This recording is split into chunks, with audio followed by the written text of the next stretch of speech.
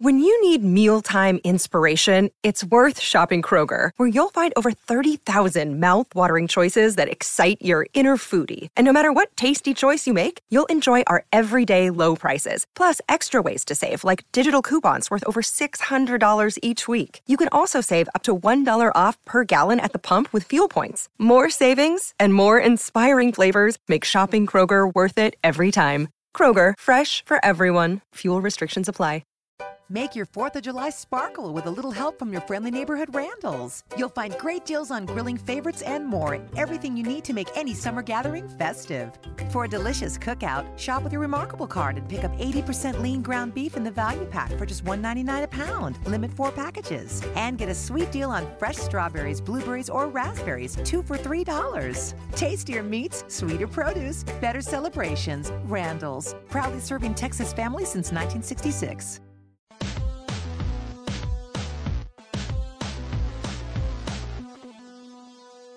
Welcome to Real Jam Radio. I'm Danny Uri, your host. So happy to have you with us for this episode.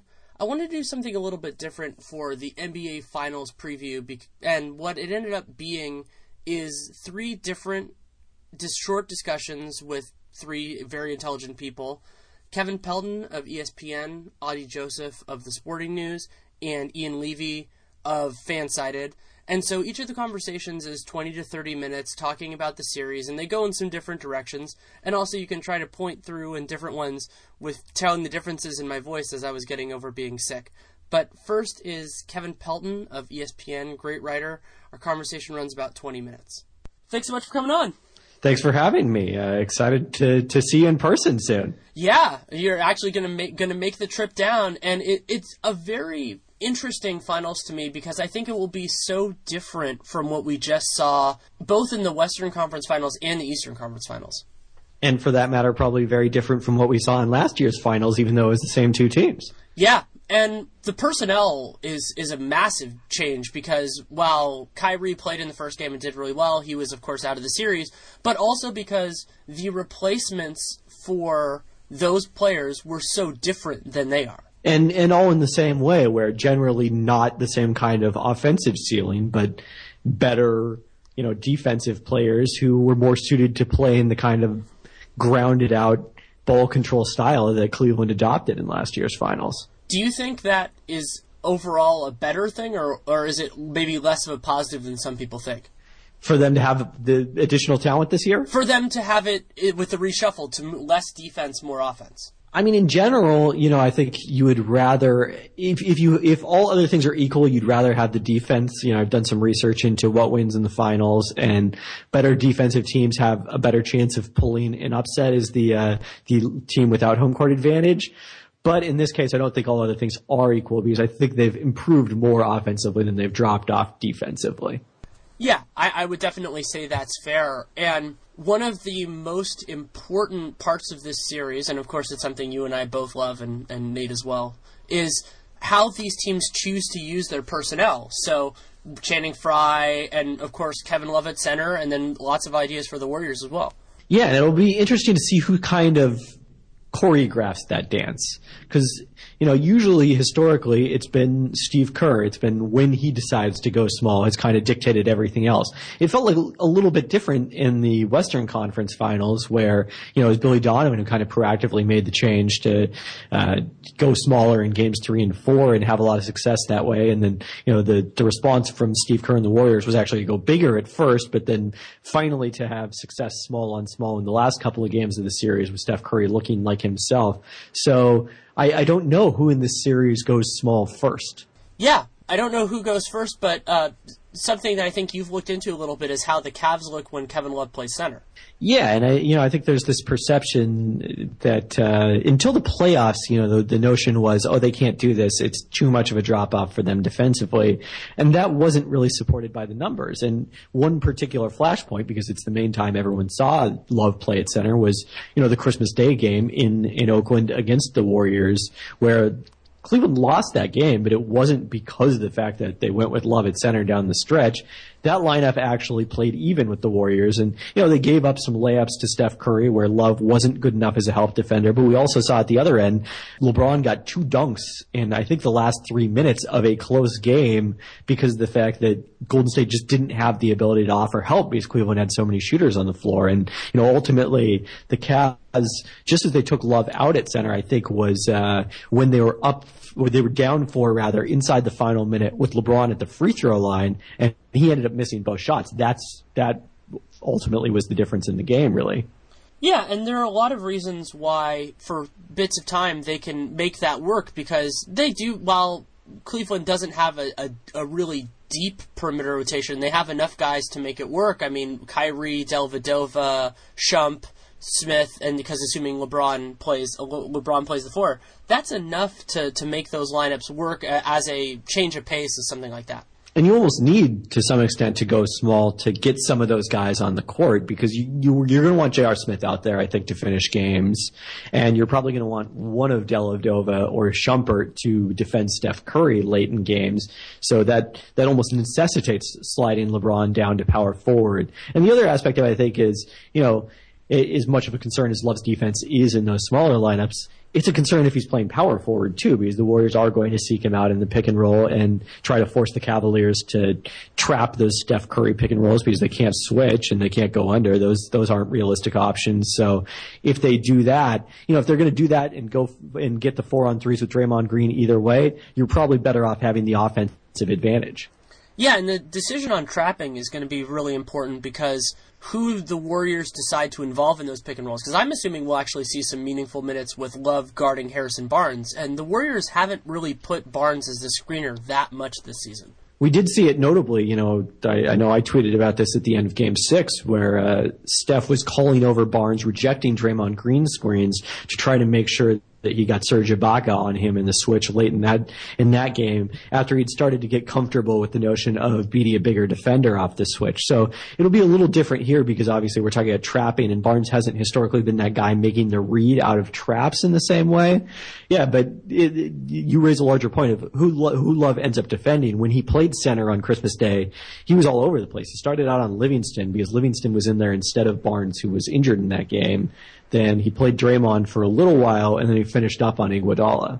Yeah, and depending on what personnel Cleveland goes with, all of those could be possibilities in the finals. Right. So I think Cleveland will probably try out a few different things.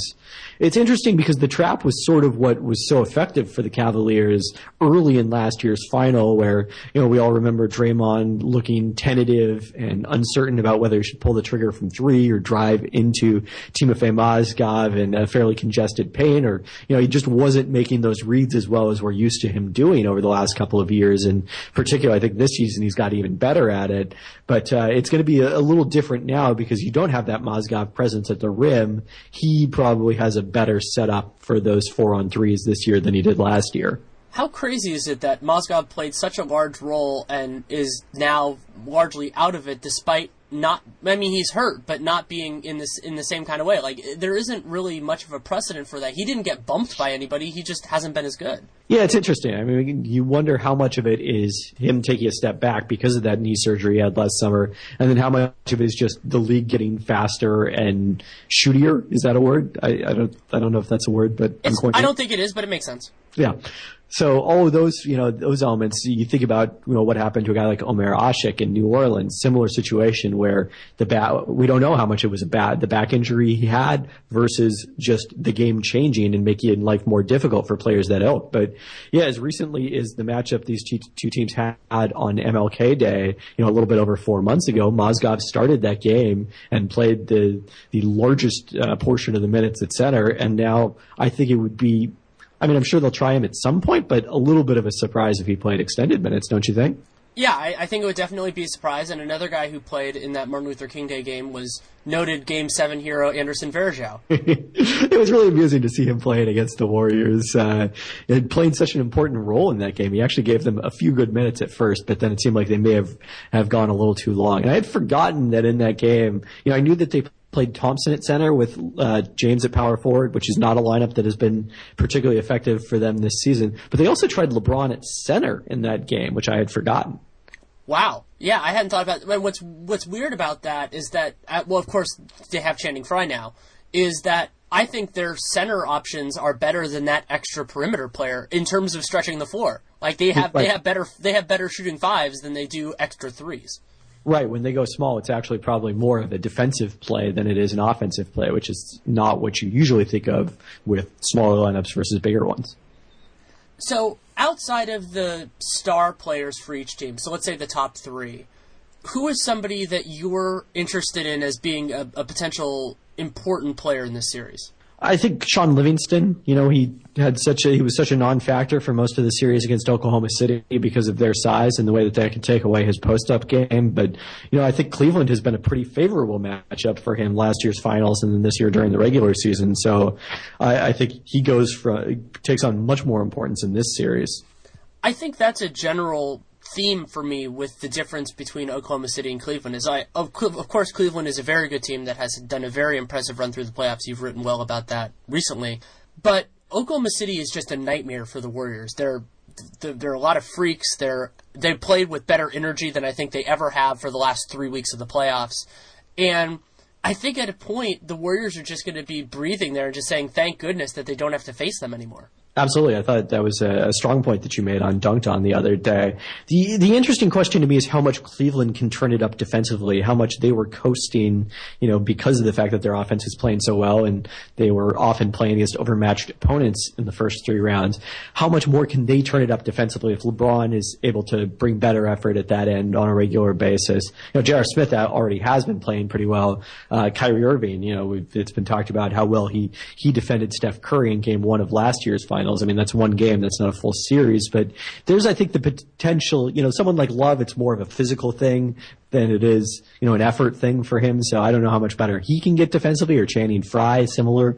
But some of the perimeter players, I think, can defend better. And one of the most interesting stats I found in researching this matchup, so the Christmas Day game that these two teams played, we've on ESPN been looking at shot quality in this playoffs, including quantified shot probability is what I like to use, because that takes into account not only the location of the shot and the location of the nearest defenders, but also who's shooting the ball. And by that measure, the Christmas Day game was the Warriors' second worst shot quality of the season when Steph Curry played. That's really interesting. And, of course, it's all attributable to Harrison Barnes not playing. I mean, they definitely had some funky rotations in that game. I mentioned on Twitter last night that James McAdoo and Ian Clark were in there together in the fourth quarter, which if we see that in this series, I'm pretty sure one team is going to be ahead by 20 points. Yeah, Clarkadoo and Spatesadoo are probably not going to be parts of this series. But at the same point, Steve Kerr has this amazing comfortability with playing guys who should not be involved in this series, and this was true in the Western Conference Finals, and more than half the time it ends up working. It makes me feel like an idiot. I mean, the Varejao Barbosa stint at the end of the third quarter of Game 7, well, it's a legendary, seemingly bad process, great results decision in the coaching annals. But, I think that besides the Kumbaya Kerr approach, as Nate Duncan has coined, I think that the other thing that Kerr likes about that probably, I think thinking specifically about the second quarter stints where they have the 3 All-Stars on the bench, which I'm not sure they'll do in this series because LeBron is so amazing. But I think one of the things he loves about that is, like, if you do get hot, if Mo Spates makes a couple of baskets and you win that segment, that's like a crushing blow to the opponent, because that's the point where they feel like they have to make up ground. And if they don't, suddenly they're forced to try to do it against your stars. That's a great point, and also, I'm somebody who believes that the Warriors' best players really function well together. This is actually a difference with some other teams. Like, I'm a firm believer that the Thunder did a great job staggering Russ and KD, because I think they work together a little bit worse. Curry and Clay and Draymond, I think, all function better together, so if you can have them sit at the same time, the reason you want to do that is that it allows them to play together more, because if you do a stagger, then you're cutting out minutes on both ends. For sure, yeah. And we also saw the benefit in terms of Kerr is committed to getting those guys rest, and it seemed to pay off late in Game 6 and then in Game 7, there was probably at some point a cumulative fatigue effect of the additional minutes that the Thunder stars were playing. So it'll be interesting to see what LeBron James's workload looks like in this series. We saw Tyronn Lue start riding him pretty hard in the last couple of games at Toronto, with the idea there that, okay, if we end this series, he can rest between then and the finals. So will he go back to that in this series, or does he try to keep LeBron better rested? I don't think he can afford to keep LeBron better rested. I think this could be a parallel to the Rockets series last year, not the one this year, where the Cavs do a pretty good job when LeBron's in the game and then just get massacred when he's off the floor. It's weird because a team with Kyrie Irving and Kevin Love should be effective offensively even without LeBron. And just for some reason, the two of them individually have never had quite that chemistry that I think we expected when this group first formed a couple of years ago. Well, there were those segments, I think it was the first half of this season, where the Cavs actually seemed like they went on runs all the time with LeBron out. But I think most of those were against teams that weren't as good. Yeah, that's fair to say. They were not against the Warriors. They were not against the Warriors. And I'm really interested in this series also because there's so much just kind of intensity on it, but I'm not sure that that's going to lead to better play. Like, these are both teams that can have weird defensive lapses. Like, the Warriors are obviously great defensively, but one of the big differences with last year is just that they do lose guys. Like, Draymond Green lost Robertson on a few back cuts and things like that, but both of these teams are so good at exploiting those mistakes. Right, and I think one of the big things that we've seen as a difference for the Cavaliers in the playoffs and maybe a focus since Lue took over is, their ball movement has been just much better, and I think leading to, better looks for them than they got during the regular season when the ball did tend to stick at times. Yeah, and I think that the Cavs, one of the nice things for them is overall they've looked a lot better from week to week over the playoffs, which is always nice to see. Yeah, it's just I don't know that they certainly can't get any better offensively, I don't think, but lots of room for that at the defensive end. If the Warriors are ending games with the death lineup, which I think we both expect, what five would you have out there if you were coaching Cleveland? My plan A, at least, my plan to start the series would be Love, LeBron, JR, Kyrie, and then I'm somewhat indifferent between Shumpert and Dellavedova. I think that might depend on who's playing well with those two and just kind of how the matchups are shaking out. I guess if I had to pick one of them, I'd say Shumpert.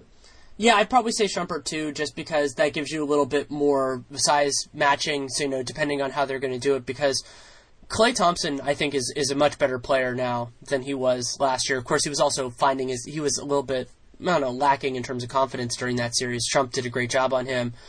And you can do more with Shumpert with that than Dellavedova. And I think Kyrie, if I were putting Kyrie on Curry or Klay, I would rather put him on Curry. Yeah, I think of those two guys, that's probably the right way to go. I mean, that's going to be a problem for you in terms of, the pick and roll, but that's probably going to be a problem with Steph no matter what. Yeah, I keep thinking about the fact that the Warriors in the Thunder series did such a great job capitalizing when they had the starters in against Kanter. Actually, they did a horrible job when the backups were in against Kanter of basically playing him off the floor. And Cleveland cannot get those guys off the floor. They're too important. I mean, theoretically they can, but, they bring a lot more offensively, I think, than even Kanter does, at least against, the Warriors starters. Against Mo Spates, he brings a lot. The other interesting question to me, I don't think we've heard a lot about is, how Cleveland offensively attacks the death lineup. And, the Warriors, at least against the Cavaliers in the regular season, switched basically every pick, at least every on-ball pick, with that lineup on the court, like they did at the end of the Western Conference Finals, but did not do earlier in it. That meant that, Cleveland is not going to get any, some of the things off the pick and roll that they've gotten with, like, LeBron is a roll man going to the rim for lobs, or, Channing Frye or whoever the shooter is, the big man on the weak side, open threes because of the fact that his defender has to come down to help against the pick and roll. But what it does mean is the Cavaliers can basically pick their matchup and attack it one-on-one. And I guess the question is, what do you think is their most favorable possible one-on-one matchup in that scenario? LeBron against whoever's on LeBron. Really, that's it. Like, I mean, Kyrie can do a good job. I think Clay's going to be on Kyrie most of the time, and I think that Kyrie will do a nice job. I think his handle is just hard to deal with, And there are some issues. Clay has had some issues with James Harden that I actually think are paralleling Kyrie, just that they're so unusual and they're so good at what they do that he can have a little bit more trouble with that. But considering how well he's defended in the playoffs, I'm a little bit less concerned about that than I was before. And the other difference is that LeBron is just, to me, he's the best passer of his generation, regardless of size, regardless of position. And that means you can't double, you can't do anything, so you're going to have to attack that in a very different way. And that is where the switching is going to really go, is that you spend the first 10 seconds of the shot clock getting whoever that person is, probably, I think a lot of times it'll actually be Harrison Barnes, though he does well against bigger dudes. But just Harrison is not Draymond Green and not Iguodala. And so you can see him get that, and then you see LeBron do something on him one-on-one for 8 seconds, and then create a seam, and then make a shot with 5 seconds on the shot clock. Yeah, and that's what's going to make this series different than last year, is because even when the Warriors were forced into those kind of switches last year, they could bring help because there were non-shooters on the court. There were guys that you could help off of. And that's going to be, I think, Cleveland's biggest upgrade in this series is when it's small versus small, there are not those kind of places that the Warriors can provide help from. Is there anything else you want to talk about before we do predictions? I think that pretty much covered it. So, what's your prediction? So, it has obviously become trendy. I picked Warriors in 6, and now I'm given the fact that everyone picked it, I'm thinking I probably should have gone with Warriors in a home game. So, so you want to say Warriors in a home game. Nate said when we recorded our preview that he thought it was more likely to go 4 than 7. Do you agree with that? I think it's more likely to go 5 than 7. I wouldn't go so far as to say more likely to go 4 than 7. I think Cleveland's going to get hot and win a game at some point. Yeah, I would be shocked if Cleveland got swept in this series. But anywhere between 5 and 7, it wouldn't surprise me. The reason why I think 6 is the most likely is that I don't think home court matters that much in the series. The Warriors have an ability to lose home games. That's something that has happened before in the playoffs, against good teams. And there is no aura about Cleveland for this Warriors team. Yeah, I tend to agree with that. I mean, obviously that's what they closed out in last year in a different scenario, but it just feels, I think Nate said something similar to this, it just feels like the Cavs have 2 wins in them where they get hot. Yeah, that sounds like a reasonable number to me. And I don't know, it's part of me wants to say I'm underselling Cleveland just because they do have so much talent, but I just think they match up so poorly against the Warriors. Yeah, I'm right there with you. I think, I would have had probably Cleveland as the favorite against Oklahoma City had they won the series. As impressive as the Thunder's previous 2 rounds had been, but against Golden State, yeah, it's not a matchup they wanted, clearly. Yeah, that's just the way it goes sometimes. Yeah, I'm sure they were really happy when it was 3-1, because also they would have had home court. Yeah. But that's the way it goes. Well, thank you so much for taking the time. Always a pleasure. Thanks again to Kevin Pelton for taking the time to come on. You can, of course, read him at ESPN Insider, and you can follow him on Twitter at KPelton. Next up is Deputy Editor of the Sporting News and my boss, Adi Joseph. He's a great guy to talk to you about this, and our conversation runs about a half an hour. Glad to have you on again. Yeah, glad to be back. So we're coming off of a pretty spectacular Western Conference Finals, and Cleveland is substantially closer to full strength than they were a year ago in this rematch. What are your kind of general thoughts as we head into this NBA Finals? First of all, let me just say, all right, I'm going to sound like a hater here. I'm going to probably sound like a hater for this entire podcast. So I'm warning you people, don't at me. But I didn't think the Western Conference Finals were quite as good as billed. There were several bad games. There was some sloppy play in Game 7 in a game that for the first half was really remarkable.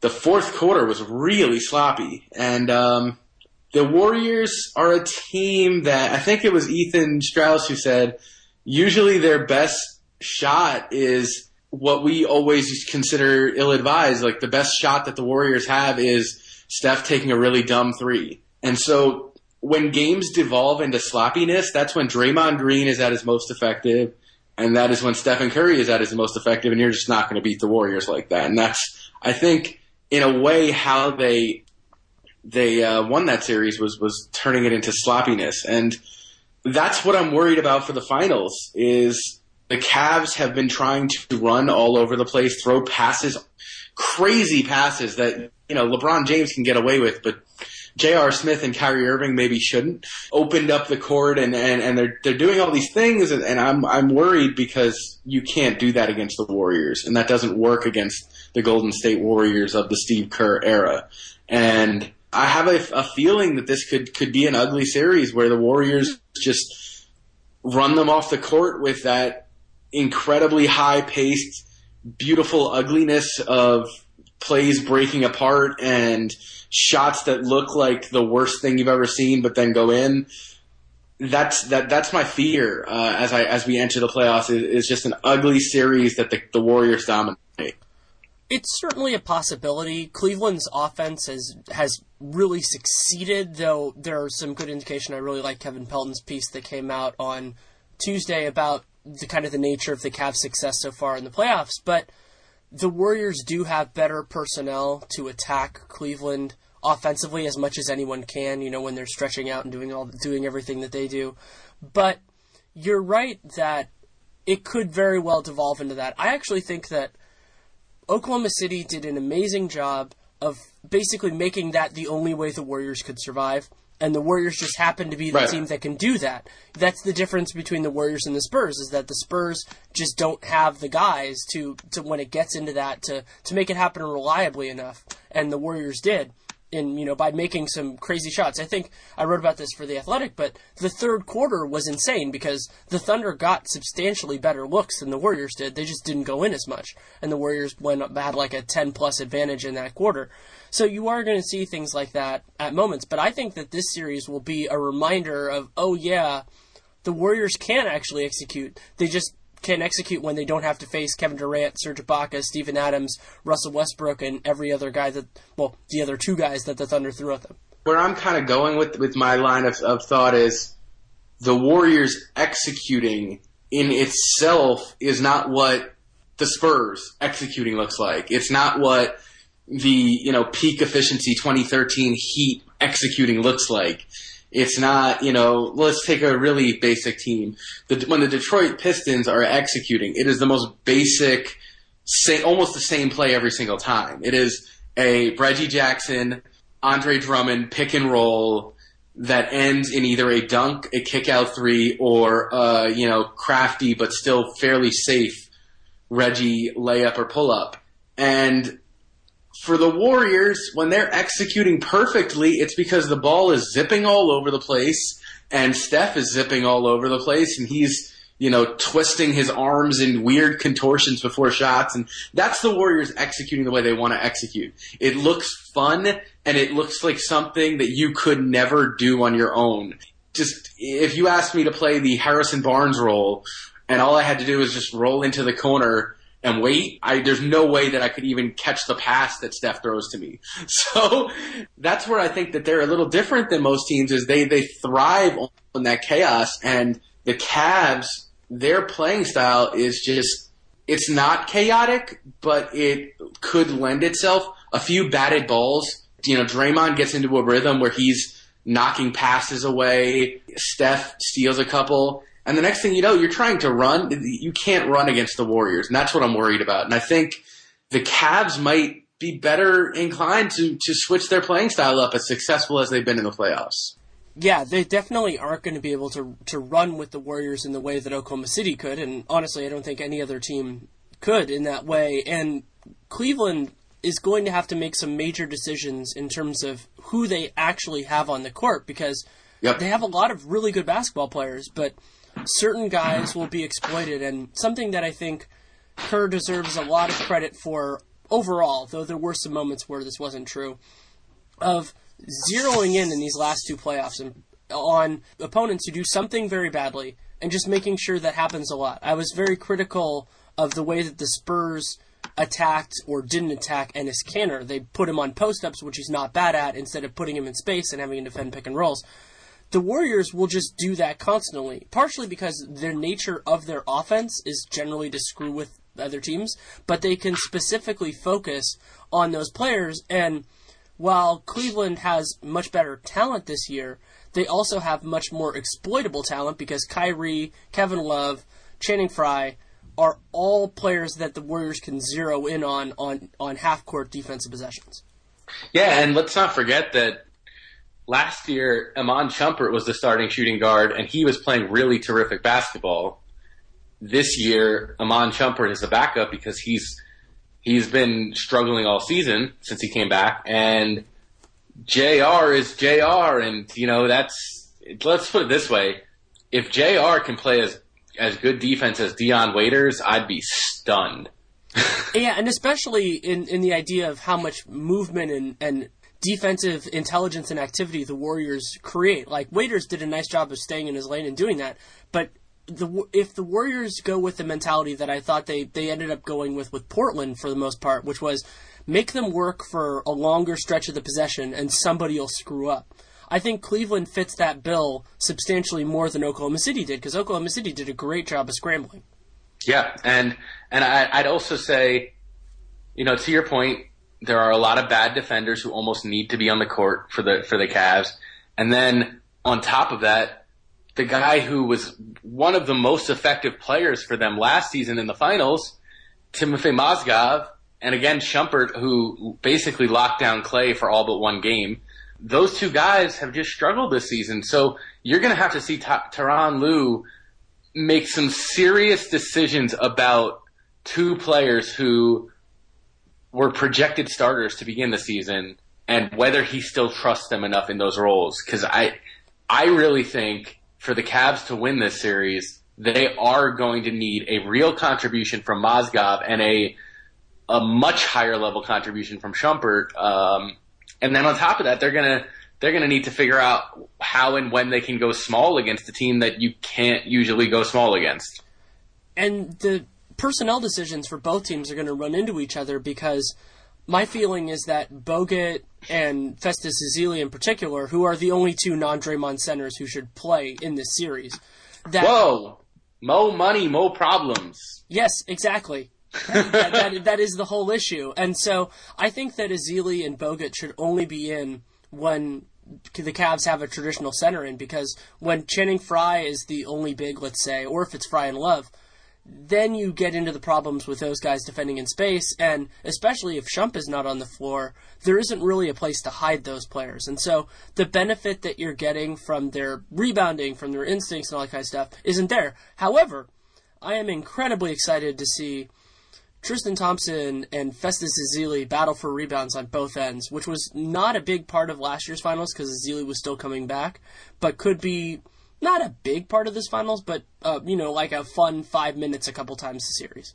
Didn't we already see, though, that Tristan, haven't we seen all season, really, that Tristan struggles against opposing centers who put their focus on the same things he does and are bigger, because everyone's bigger.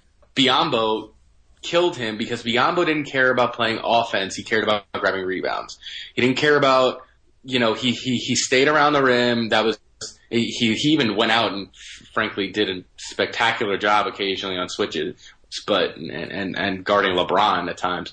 But that's where I worry. Like, I don't know that Tristan Thompson is big enough for the Warriors starters, not starters, but true centers, Bogut and Festus. I don't know that I think he's going to struggle with them. And Mozgov was terrific. Mozgov played Andrew Bogut right out of the starting lineup.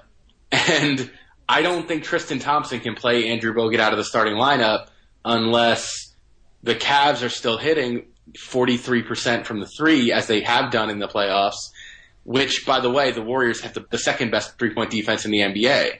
So how are they going to keep that pace up? And if they don't do that, can Thompson really effectively make himself such a weapon against Bogut that he drives Bogut off the court?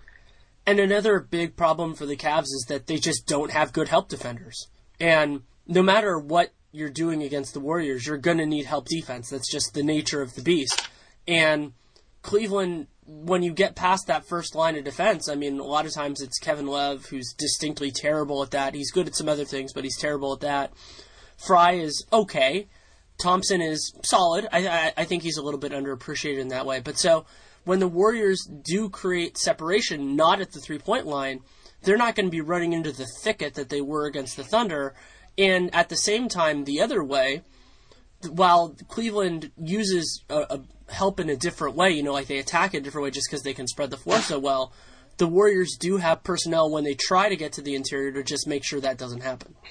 I think we're in agreement, maybe too much of agreement, that the Cavs match up poorly against the Warriors. And everyone, look, my main reason for arguing, I thought entering the playoffs, the Spurs were a tougher matchup for the Warriors than the Thunder would be for one reason only, and that is coaching.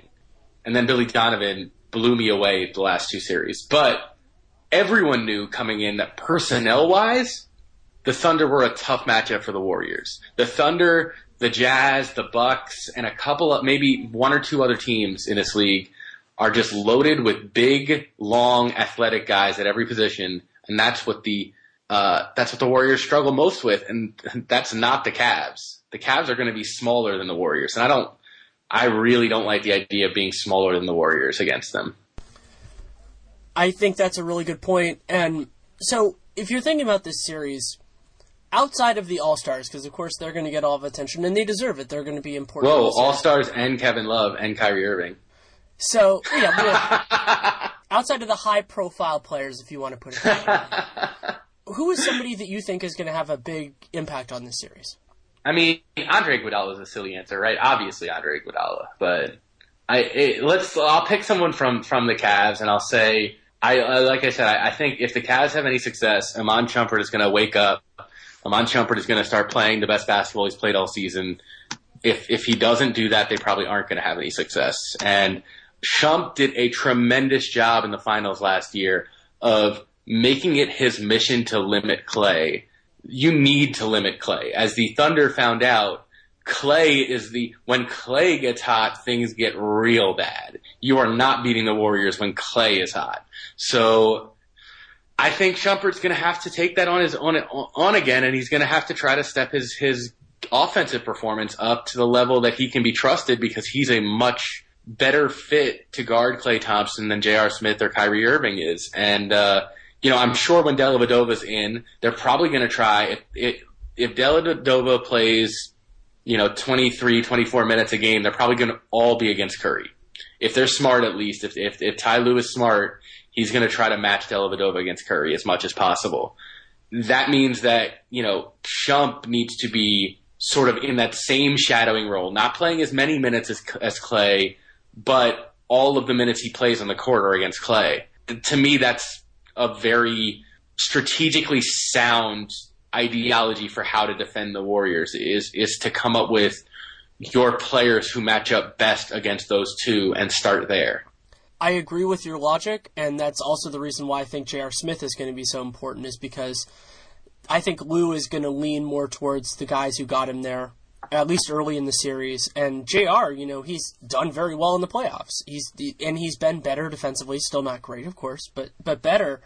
And he and Kyrie are going to draw these just brutal assignments that they didn't have to deal with nearly as much last year. Kyrie, of course, because he only played one game. Did a pretty good job in that one game. But JR is going to have to play the series of his life for Cleveland to win this. And, of course, LeBron is the alpha and the omega with them. But the Cavs have a lot of kind of fail-safes, like guys who, if they have a bad series, they're just not going to win. And I think JR, of the guys that are eligible for this question, is probably first and foremost in that group. He's more, you're probably right. In my idealized version of what the Cavs do, if I were in Ty Lue's shoes, I probably would have been playing Shump more for the entire playoffs. So it's not really fair for me to impose that on what actually happened. But I'm going to say something maybe a little unfair, but I don't care. DeMar DeRozan and Kyle Lowry had, without a doubt, their best postseason series against the Cavs. And they are not the Splash Brothers. They are not. They are not the Splash Brothers. So when you have DeRozan and Lowry shooting like 49% from the field and killing you and taking you to 6 games with very little offensive help from anyone else in their team, that worries me, because we already know that J.R. Smith and Kyrie Irving are not good defenders. And now they're going against the Splash Brothers. And Lowry and DeRozan probably were the second best backcourt in the NBA this season. They were not the Splash Brothers, and it wasn't close. And I mean, those two are significantly. Lowry is 3 inches smaller than Curry, and DeRozan is probably an inch or two smaller than Clay. They don't shoot nearly as well. In fact, DeRozan didn't even hit a three-pointer against the Cavs. So it's a scary possibility to imagine a world where you're going to consistently start games with JR and Kyrie matched up against Steph and Clay, and you potentially run the risk of hot starts for the Warriors consistently, but even more so in the third quarter. And we know the Warriors are great in the third quarter, and they bury teams in the third quarter. And you let JR and Kyrie start the third quarter together, I would worry a lot about Steph and Clay coming out of the locker room and making 4-point games into 14-point games very quickly. That's a really good point, and something on a more human element that I think about with a series like this is, for both teams, but I would say more for Cleveland, sometimes it gets really hard to execute offensively when you're struggling so much defensively, because you're getting mad, somebody's blowing a switch, somebody's doing something else, and the Warriors create so much stress and strain on every opponent. You know, the story has basically been for the last couple of years that you have to play a perfect game to beat them. And I would say in some ways Oklahoma City is the exception to that just because they have guys who are dominant in similar ways. But the Warriors do it in a team perspective. And so Cleveland has really good talent, but they don't have players that are really great at playing perfectly. Yeah. Now, I mean, all right, so we're being very negative, so I'm gonna switch my my good cop, bad cop hat around, and I will say this. Kyrie Irving is extremely talented, and he has played very well for most of these playoffs. And LeBron is an improving motivator. I'm not going to call him elite. I still to this day think Dwayne Wade was the mental fortitude of those Heat teams, but LeBron will make sure that he and Ty Lue will both make sure Kyrie and JR are not consistently in position to fail. They're not going to do that. If that means that LeBron has to pick up Steph, I think that might happen, or more often than the last possessions of games. If that means that LeBron has to pick up Draymond so that he can switch onto Steph on every pick and roll, I think that could happen. They're not simply going to allow their bad defenders to be put in consistently bad positions, because at the very least, whether you think Tyronn Lue is a better coach than Dave Blatt, whether you think he's a good coach at all, he's at least proven to be a competent coach throughout these playoffs and put his players in the right position.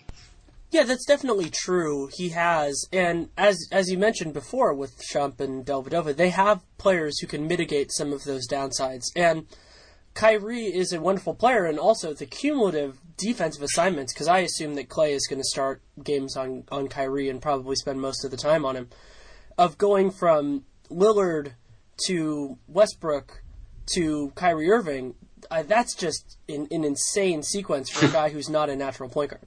You forgot, well, he played James Harden in the first round too, so you're right, and Clay is one of the best point guard defenders in the league, which is why he consistently gets switched on to them like that.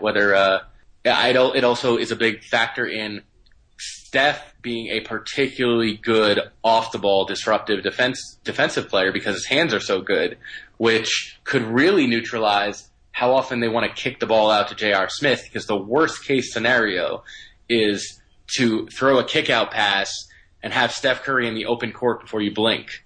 And that happens a lot, and that happened a lot against the Thunder late in games, where Russell Westbrook or Kevin Durant or even Andre Robertson would try to do something they shouldn't have done, and the next thing you know, Steph has the ball, and he's leading a fast break, and Steph fast breaks end in three-pointers, unlike everyone else in the whole league. So that's a killer, and that could really neutralize JR, and it'll be interesting to see how they can even use JR in this series. Yeah, I'm really excited to see, as you said, how different players are used and how the rotations work, because Cleveland has found some lineups that have done extremely well in this playoffs, albeit against different competition, but they've done it against, the Hawks, who were a very strong defensive team throughout the year. And to see whether those things work against the Warriors and whether the Warriors trying some other things, whether any of those work against Cleveland. I think my favorite thing that they tried quite a bit. I shouldn't say this isn't certainly the first time they've tried it, but against the Thunder, they really, really let even Harrison Barnes maybe I'm misreading this, but it seemed like more often than normal, Harrison Barnes and Andre Iguodala for sure, and it wasn't just Draymond and Steph bringing the ball up every single time. It was whoever gets it, other than the traditional centers they have. Clay even brought the ball up more often than he typically does. And I think if you're the Cavs, you don't like that because you want to be set. You want to know what your pick and roll switches are going to end up being. And if the Warriors can get things going to where, especially when they have that small ball lineup out there and they can roll any kind of pick and roll they want on you, and they start getting Kevin Love into positions that he doesn't want to be in defensively, that could be really dangerous for the Cavs. And by letting a player like Harrison Barnes, who I imagine is going to be Kevin Love's most common assignment, at least in important possessions, by letting him bring the ball up and enabling him to do that, even though, yes, he is absolutely the worst player on the court for the Cavs during big moments, they're potentially creating some situations where the Cavs have to look and wonder if their matchups are right and do we switch before we even get into our set, just to avoid that situation where one switch leads Kevin Love on Steph Curry, which is just a nightmare. And something along those lines that will be fascinating is we could see some cross-matching and different defensive assignments on both ends of the floor, and where that really matters is transition defense. Because when one team gets the ball and does it, is the team that's running back going to figure out who they should get and then be able to eventually get into a normal set? It's going to be really interesting. Yeah, and the Warriors take advantage of that way better than anyone else. This is becoming a very pro Warriors podcast. It's almost like they didn't almost get taken to the brink by a 53-win team. Yeah. Well, so we'll end this on just a basic question, which is, what do you think happens? What's the final result? Like I wrote for Sporting News, I think it's a 5-game series. I'm down on this finals being, particularly great. It's a great storyline, finals. It really is. Either team winning is a tremendous all-time great storyline, but I think, in all honesty, the Thunder match up so much better than the Cavs do against the Warriors. Curry and Clay appear to be on track again, and they just won 3 games in a row against a team that basically matches up perfectly against them. And now they're going up against a team that matches up horribly against them. And so I would say I'm pretty squarely on the 5-6 game. 6 would be a good result for the Cavs. I have said since the beginning of this season, but really since the beginning of the playoffs, no team should ever – it's not quite the Bill Russell Celtics where you could just – there was no such thing as choking against the Bill Russell. Jerry West went to 9 finals and lost to the Bill Russell Celtics most of those times, and I'm never going to hold those against him. And that's how I feel right now about this Warriors team. 73-win team, you can't hold it against them. It's sort of like the Jordan Bulls. It's sort of like the Russell Celtics. You can't hold it against the Cavs. You can't call LeBron a choker right now the way this Warriors team's played. If the Cavs lose this series, they have lost to a superior team. And it is even if the Warriors had an injury, and I mean we all hope that both teams stay completely healthy. I think that you could make an argument that the Warriors are still a better team or close to it. I mean they played phenomenally when Curry missed extended time with the MCL injury, and even before that with the ankle issue. And I'm leaning Warriors in 6 on the logic that the Cavs are a high variance team. And if you give them, 5 rolls of the dice, I think that a couple times they'll just hit a bunch of shots. But I agree with you on the substance that in terms of personnel and fit, I think it could be that way. And the other part to consider with this is that I think that the Warriors will get in their own way a little bit with rotation sometimes, and Cleveland will do the same, but I think the Warriors have a nasty penchant for doing it at games when the margin is tight. I think that's a big part of what happened in Game 1 of the Thunder series, and I think that could bite them at some point early as well. So who's your pick for Finals MVP? Curry. Who should have won last year? Oh, I disagree. But I'll leave my Andre actually deserved it rants for a different day, and I'll say I actually think Klay will win MVP, and I think a big part of that is what I was saying about Shumpert.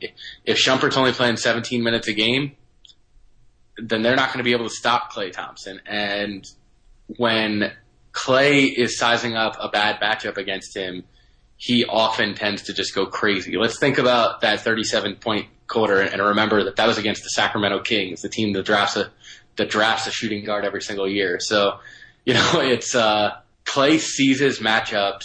Curry dominates regardless, but Curry loves when Klay is taking the pressure off him. And that happened in the Thunder series, and Klay was the better player. And Klay probably has been, even in the 11 games that Curry's played, Klay has been probably as good or better in half of those at least. So I feel pretty good about what Klay Thompson is doing right now.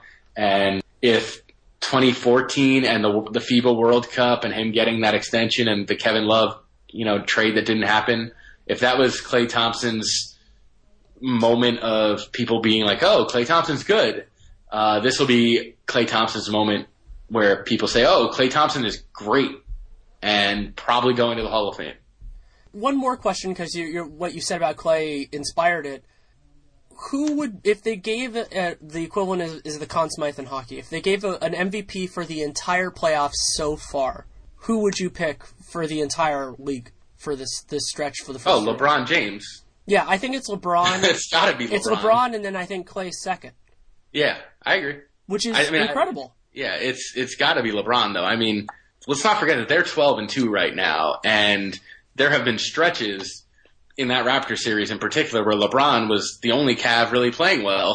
So, Kevin Love is shooting under 40% from the field. Kyrie has been very good, but JR's been up and down, and LeBron is just LeBron. LeBron is the best. He's really. I hope we appreciate this, because this is probably a top 5 all-time player, and it doesn't matter if he wins a championship in Cleveland to determine that.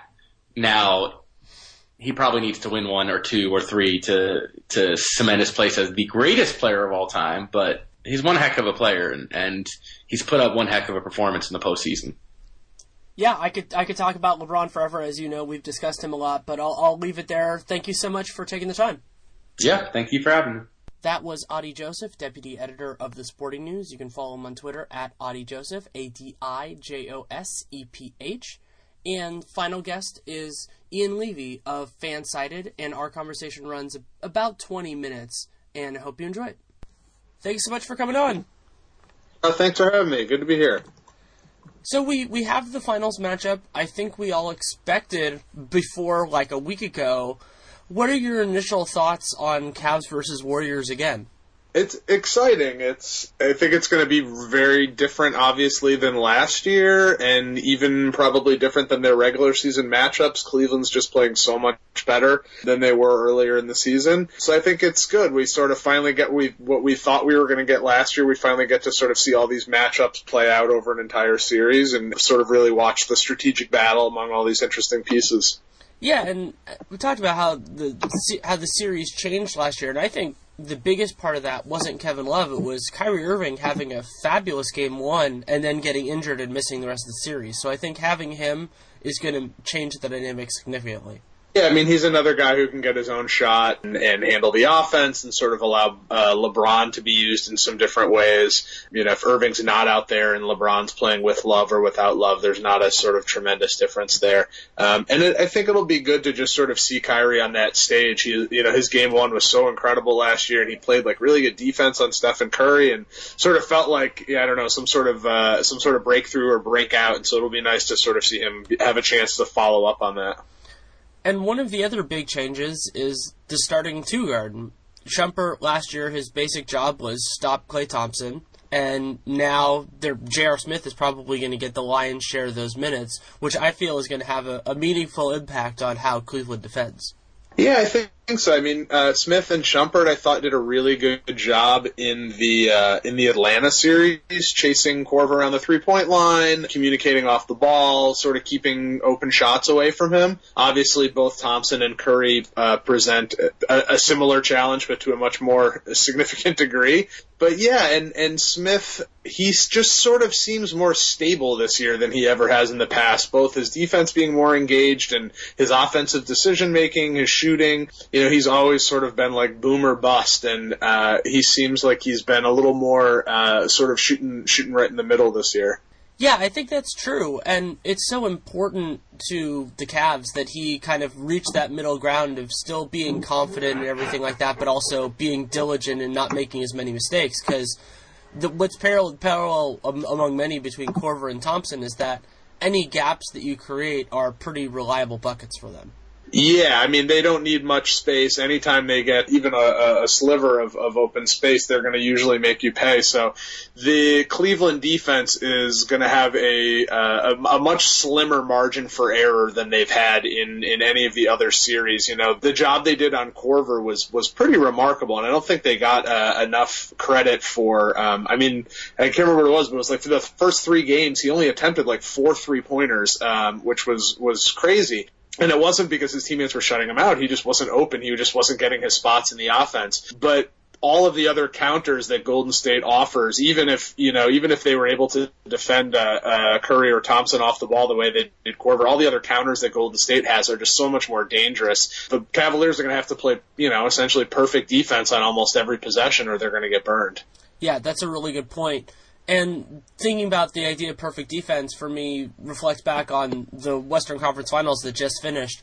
How did that affect the way that you're thinking about the finals? Made the Warriors seem mortal a little bit, which is sort of, from a narrative standpoint, it sort of adds a level of juice to this a little bit, like not having them just sort of seem invincible and invulnerable walking into the series. I think the Cavs probably will have some things from that series that they can try, that they can use against Golden State, but they also don't have the same kind of defensive personnel that Oklahoma City did. They don't have, especially in the front court, Love and Fry give them some offensive firepower that Oklahoma City probably could have used, but they're not going to be able to defend the way Ibaka or Adams did. And so, some of those things that we saw Oklahoma City expose, Cleveland just probably doesn't have the tools to sort of exploit them.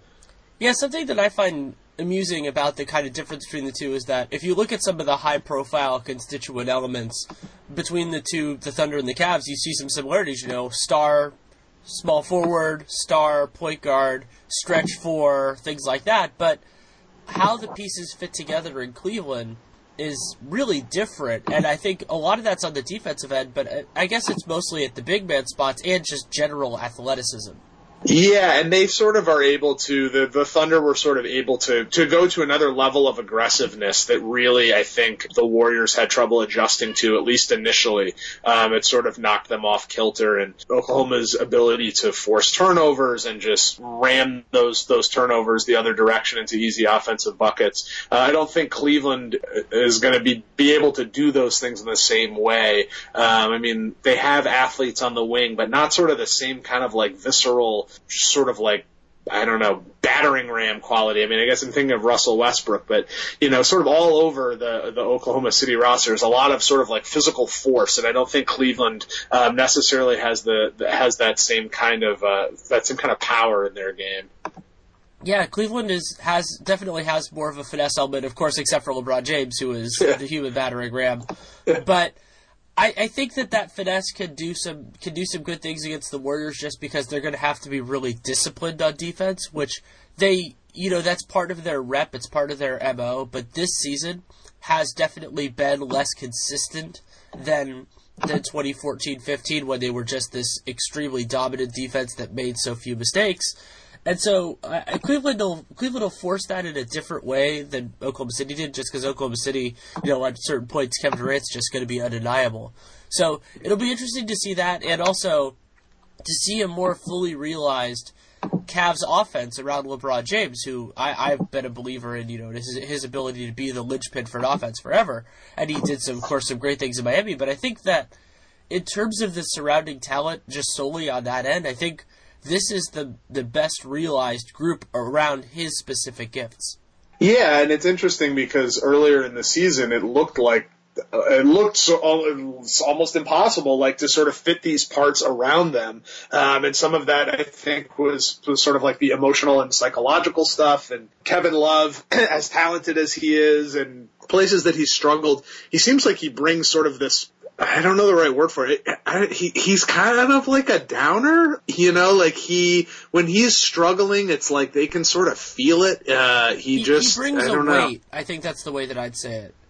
A weight, that's a great word for it. Yeah, so it seems like they have alleviated some of that. I mean, earlier in the year, they looked like a group who didn't really enjoy playing basketball together. They had a little of that Houston Rockets sort of feel to them, as really talented, but just sort of not engaged with each other. And it seems like that's all gone. And whether it's, just sort of the addition of Channing Frye, but it seems like they've sort of figured out how everybody can slot into their role, and now they sort of have this body of experience to look at, like, hey, if you sit in this role and you are really engaged in that role, you can have a lot of success, and we as a team can have a lot of success. And so there's no more it seems like the plan is not hypothetical anymore. Like, they're not pitching all of their pieces as sort of a hypothetical role. It's like they've actually had a chance to have it work and work really well and sort of have everybody thrive in their little bit parts. And so I think that sort of goes a long way to bettering their sort of emotional health or their psychological health, whatever you want to call it.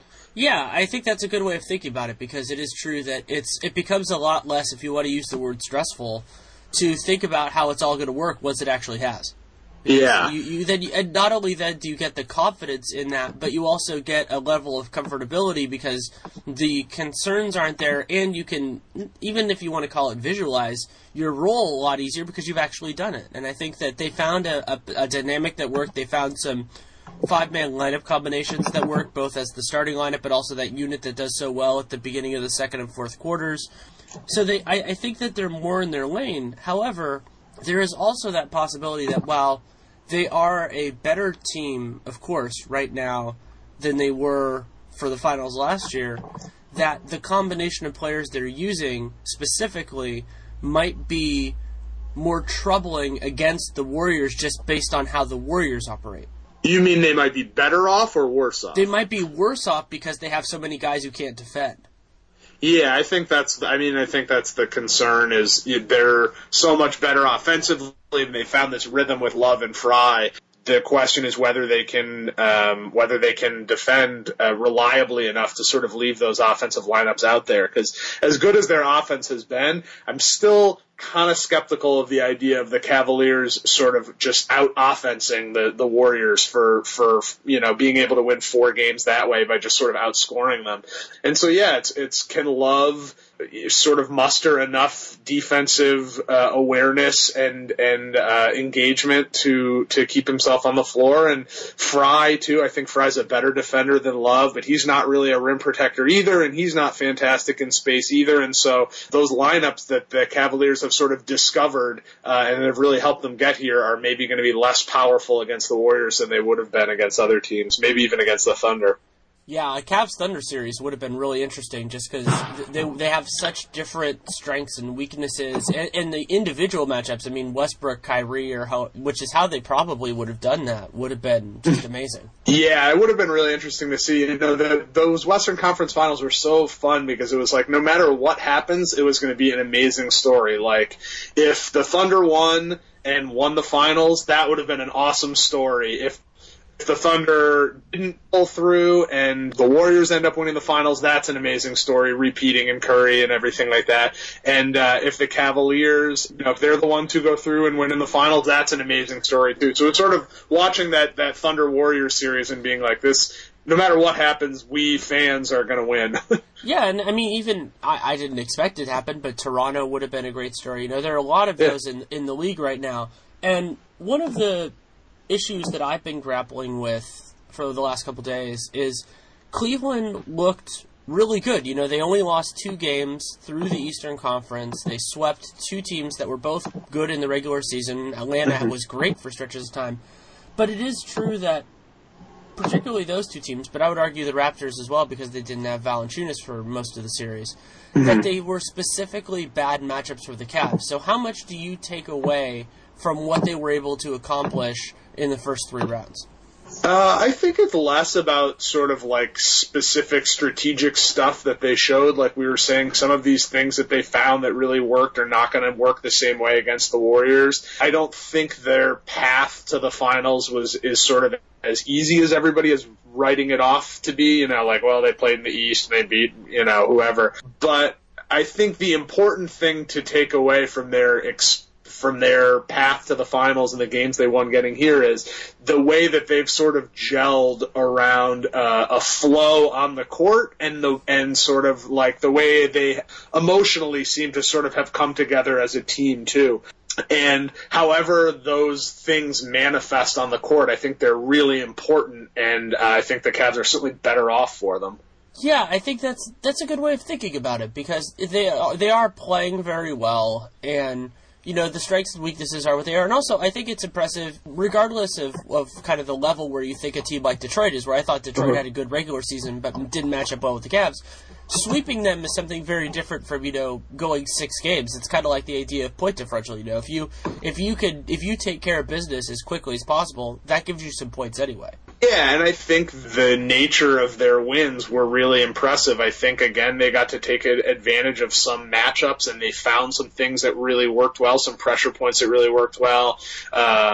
Toronto, some of their struggles, I suppose you could attribute to the Cavs, but some of the stuff with Lowry and DeRozan just struggling, I think it seemed like that happened regardless of who the opponent was. And so, yeah, I would think less about the specific matchups and more about that, yeah, they found something that breezed through this competition, even if the level of competition was not quite as good as the Warriors. And even if that's not sort of a great statistical indicator of how they're going to do, like they have X record with X point differential against these teams, even if it's difficult to sort of project that onto the Warriors, I think it's meaningful that they only lost those 2 games and that they were so often blowing teams out. I think those are significant, even if maybe we're not going to quantify it down to a specific number. Something I'm asking different people is, outside of, let's say, the top 3 guys, so Kyrie, Love, and LeBron for the Cavs, and then the 3 All-Stars for the Warriors, who do you think is going to play a pivotal role in deciding the outcome of this series? I think Barnes is going to be really important. He's got to hit shots. He's got to make plays.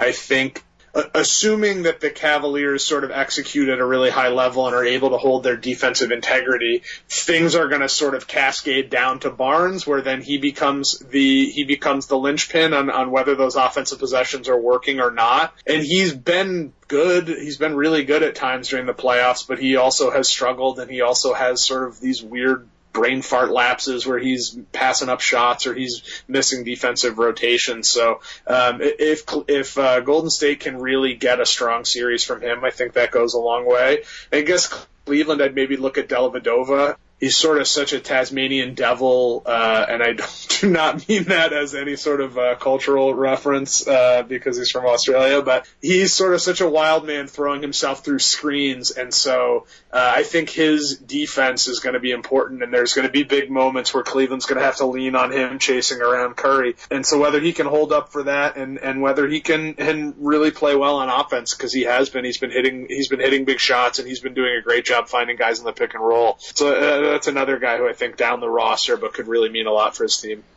I'm excited to see how Cleveland uses Dellavedova, because, he should be going against Curry a fair amount, but also I would love to see him play a lot with Kyrie, because both of them can play on or off the ball, and I think that's the combination, if it were me, that I would have on the floor when LeBron sits for however short that's going to be, like 5 or 6 minutes a game. Yeah, they're going to need, when LeBron's out, they're going to need as much extra shot creation as possible out there. And I think you're right. Probably Dellavedova and Irving is a much stronger backcourt than Dellavedova and Shumpert, or even Irving and Shumpert. But yeah, they're going to want as many guys who can sort of get into the teeth of the Warriors' defense as possible.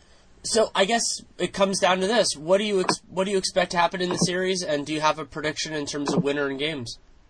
I think the Warriors are probably going to win. I'm going to say maybe 6 games. I'd be happy if it goes as long as possible. I'm not quite ready for the season to be over, not quite ready to give up basketball for a few months. But I think although the Cavaliers, like we talked about, although the Cavaliers are better than they were last year, although they have a better feel, a better rhythm, and a much more talented roster of available players, I think they also have sort of settled into a style of play that unfortunately lines up with a lot of the Warriors' strengths. And so I think there are some places that were advantages in previous series that are going to be disadvantages, and I think the Warriors are going to exploit them. I mean, given how the Warriors bounced back those last 3 games against Oklahoma City and really sort of undid some of the things that the Thunder had taken away from them, I would expect the Warriors to be firing on all cylinders.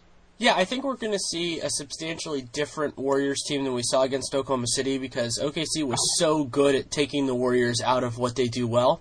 And that's extremely rare. You know, I've covered the Warriors for 7 years, and you don't see that very often. And I think Cleveland did that a little bit last year in the finals, but it was very different. It was tactical more than it was personnel. It was just, you know, that they slowed it down, they gummed it up. They also had a lot of good defensive players out there, you know, Dellavedova, Tristan playing more, Mozgov playing a lot. You know, those guys all did quite well. And they're a functionally different team now, and, you know, it makes them more dangerous. It increases their chances of just blowing the Warriors out with a big offensive game. You know, if they're making 50% of their threes in the game, they're going to win.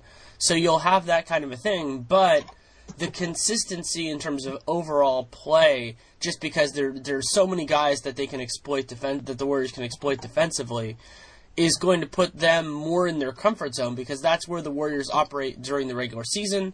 It's where they operated against the Blazers, even though they didn't have Curry for most of that series. You know, the idea of finding out what we need to hone in on and just exploiting the hell out of that. That's Golden State Warriors basketball to a point beyond just letting Steph and Klay do what they're going to do. And this series, I think, will mark the return of Draymond Green, who was just... He was more of a sideshow than a star in the Thunder series, partially because the Thunder have incredible guys to throw at him, and partially, you know, there was a lot of other stuff going on. And so I think we're going to see more like the second-team All-NBA Draymond Green than the guy that was around the last series. Yeah, I mean, he's going to have really good matchups, whether it's Fry or Love or, you know, even LeBron. I think that's a matchup that he really relishes and doesn't have quite sort of like the underlying current of antagonism like there was with Steven Adams. I think he's going to be a little more under control. I think that energy is going to be channeled in maybe a more positive direction. Yeah, I definitely agree with you. Anything else you want to discuss, or do you want to head out? No, I think I'm good. Thanks a lot for having me. It was a lot of fun. Yeah, thanks so much for coming on. Thanks. Thanks to all 3 of my guests for taking the time to come on, going in reverse order. Ian Levy is of Fansided, and you can also follow him on Twitter at Hickory High, HICKORY, HIGH. Adi Joseph is the deputy editor of The Sporting News. You can follow him at ADIJOSEPH. And Kevin Pelton is, of course, writer for ESPN Insider, and you can follow him at KPELTON. All of them are producing great material about the NBA Finals, and you should definitely follow up with that throughout the series, especially right now. They have some good preview work up. And I also want to take a little minute to congratulate a friend of mine who certainly would have been on this podcast if he were available, and that is Seth Partnow. And Seth is one of the smartest people in the business, and he took a position with the Milwaukee Bucks, which was announced this week, and I'm absolutely thrilled for him. And I'm thrilled for the Bucks, too, to be honest, because Seth is somebody who I've been lucky enough to know for a little while now, and the ability to identify trends and to identify potential issues and then look into them with the depth and the intelligence that he can is something that is legitimately special, and I'm so happy that he gets this opportunity. And as somebody who knows him personally, you know, it's great. I'm consider him a friend, and I'm so happy to see him succeed in that way. So congratulations to Seth. And this is going to be an absolutely great NBA Finals. I also will have another Real Jam Radio this week. I was off last week, partially because I was getting over being sick, and partially because I was busy with everything else. And that is going to be with Eric Gunderson of the Columbian about the Portland Trailblazers offseason. The guess right now is that will go up Friday morning Pacific time. Not completely sure on that, just depends on when I get it edited, because of course Thursday is game 1 of the NBA Finals, so that will be a priority. So thank you so much to all 3 guests. I'm really excited to have all three of them on and to be able to have those conversations. And of course, really excited to see where this finals goes. So if you have any insight for this or anything else, you can reach out to me on Twitter at Danny Leroux, DANNYLEROUX. You can also email me at DannyLerouxNBA@gmail.com. I read everything. I respond to as much as I can. I often respond really late. I have like 20 emails that I need to get back on, but of course there are other things going on. But I really do read everything, and I do appreciate it, whether it's, positive, negative, constructive, whatever. As long as if it's negative, as long as it provides something that we can actually do better. And I really do, because this is important to me, and it's important to make sure that the people who are taking the time to listen really get everything they can out of it and trying to do something different. And of course, for this podcast or Dunked On, if you enjoy it, please review it at the bare minimum, which is very easy. That's just like a couple of clicks on iTunes. You can also write a review, which helps get other people there, and just recommend it. Word of mouth to your friends, the people you think would like it. I definitely appreciate it. Word of mouth has always been an important thing for both of the podcasts I'm involved in. And also, if you want to follow me, you can follow my Facebook page, Danny Leroux NBA, as well. And that combines all the work I do for the various outlets. You can do that as well. So thank you so much for listening. Take care, enjoy the NBA Finals, and make it a great day.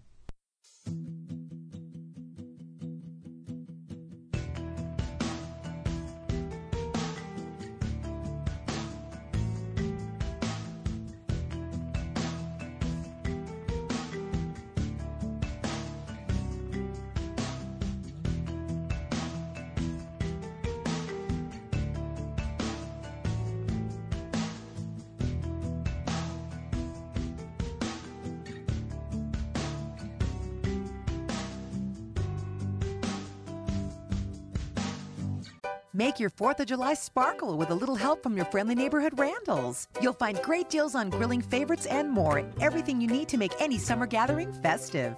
For a delicious cookout, shop with your Remarkable card and pick up 80% lean ground beef in the value pack for just $1.99 a pound. Limit 4 packages. And get a sweet deal on fresh strawberries, blueberries, or raspberries, 2 for $3. Tastier meats, sweeter produce, better celebrations. Randalls, proudly serving Texas families since 1966.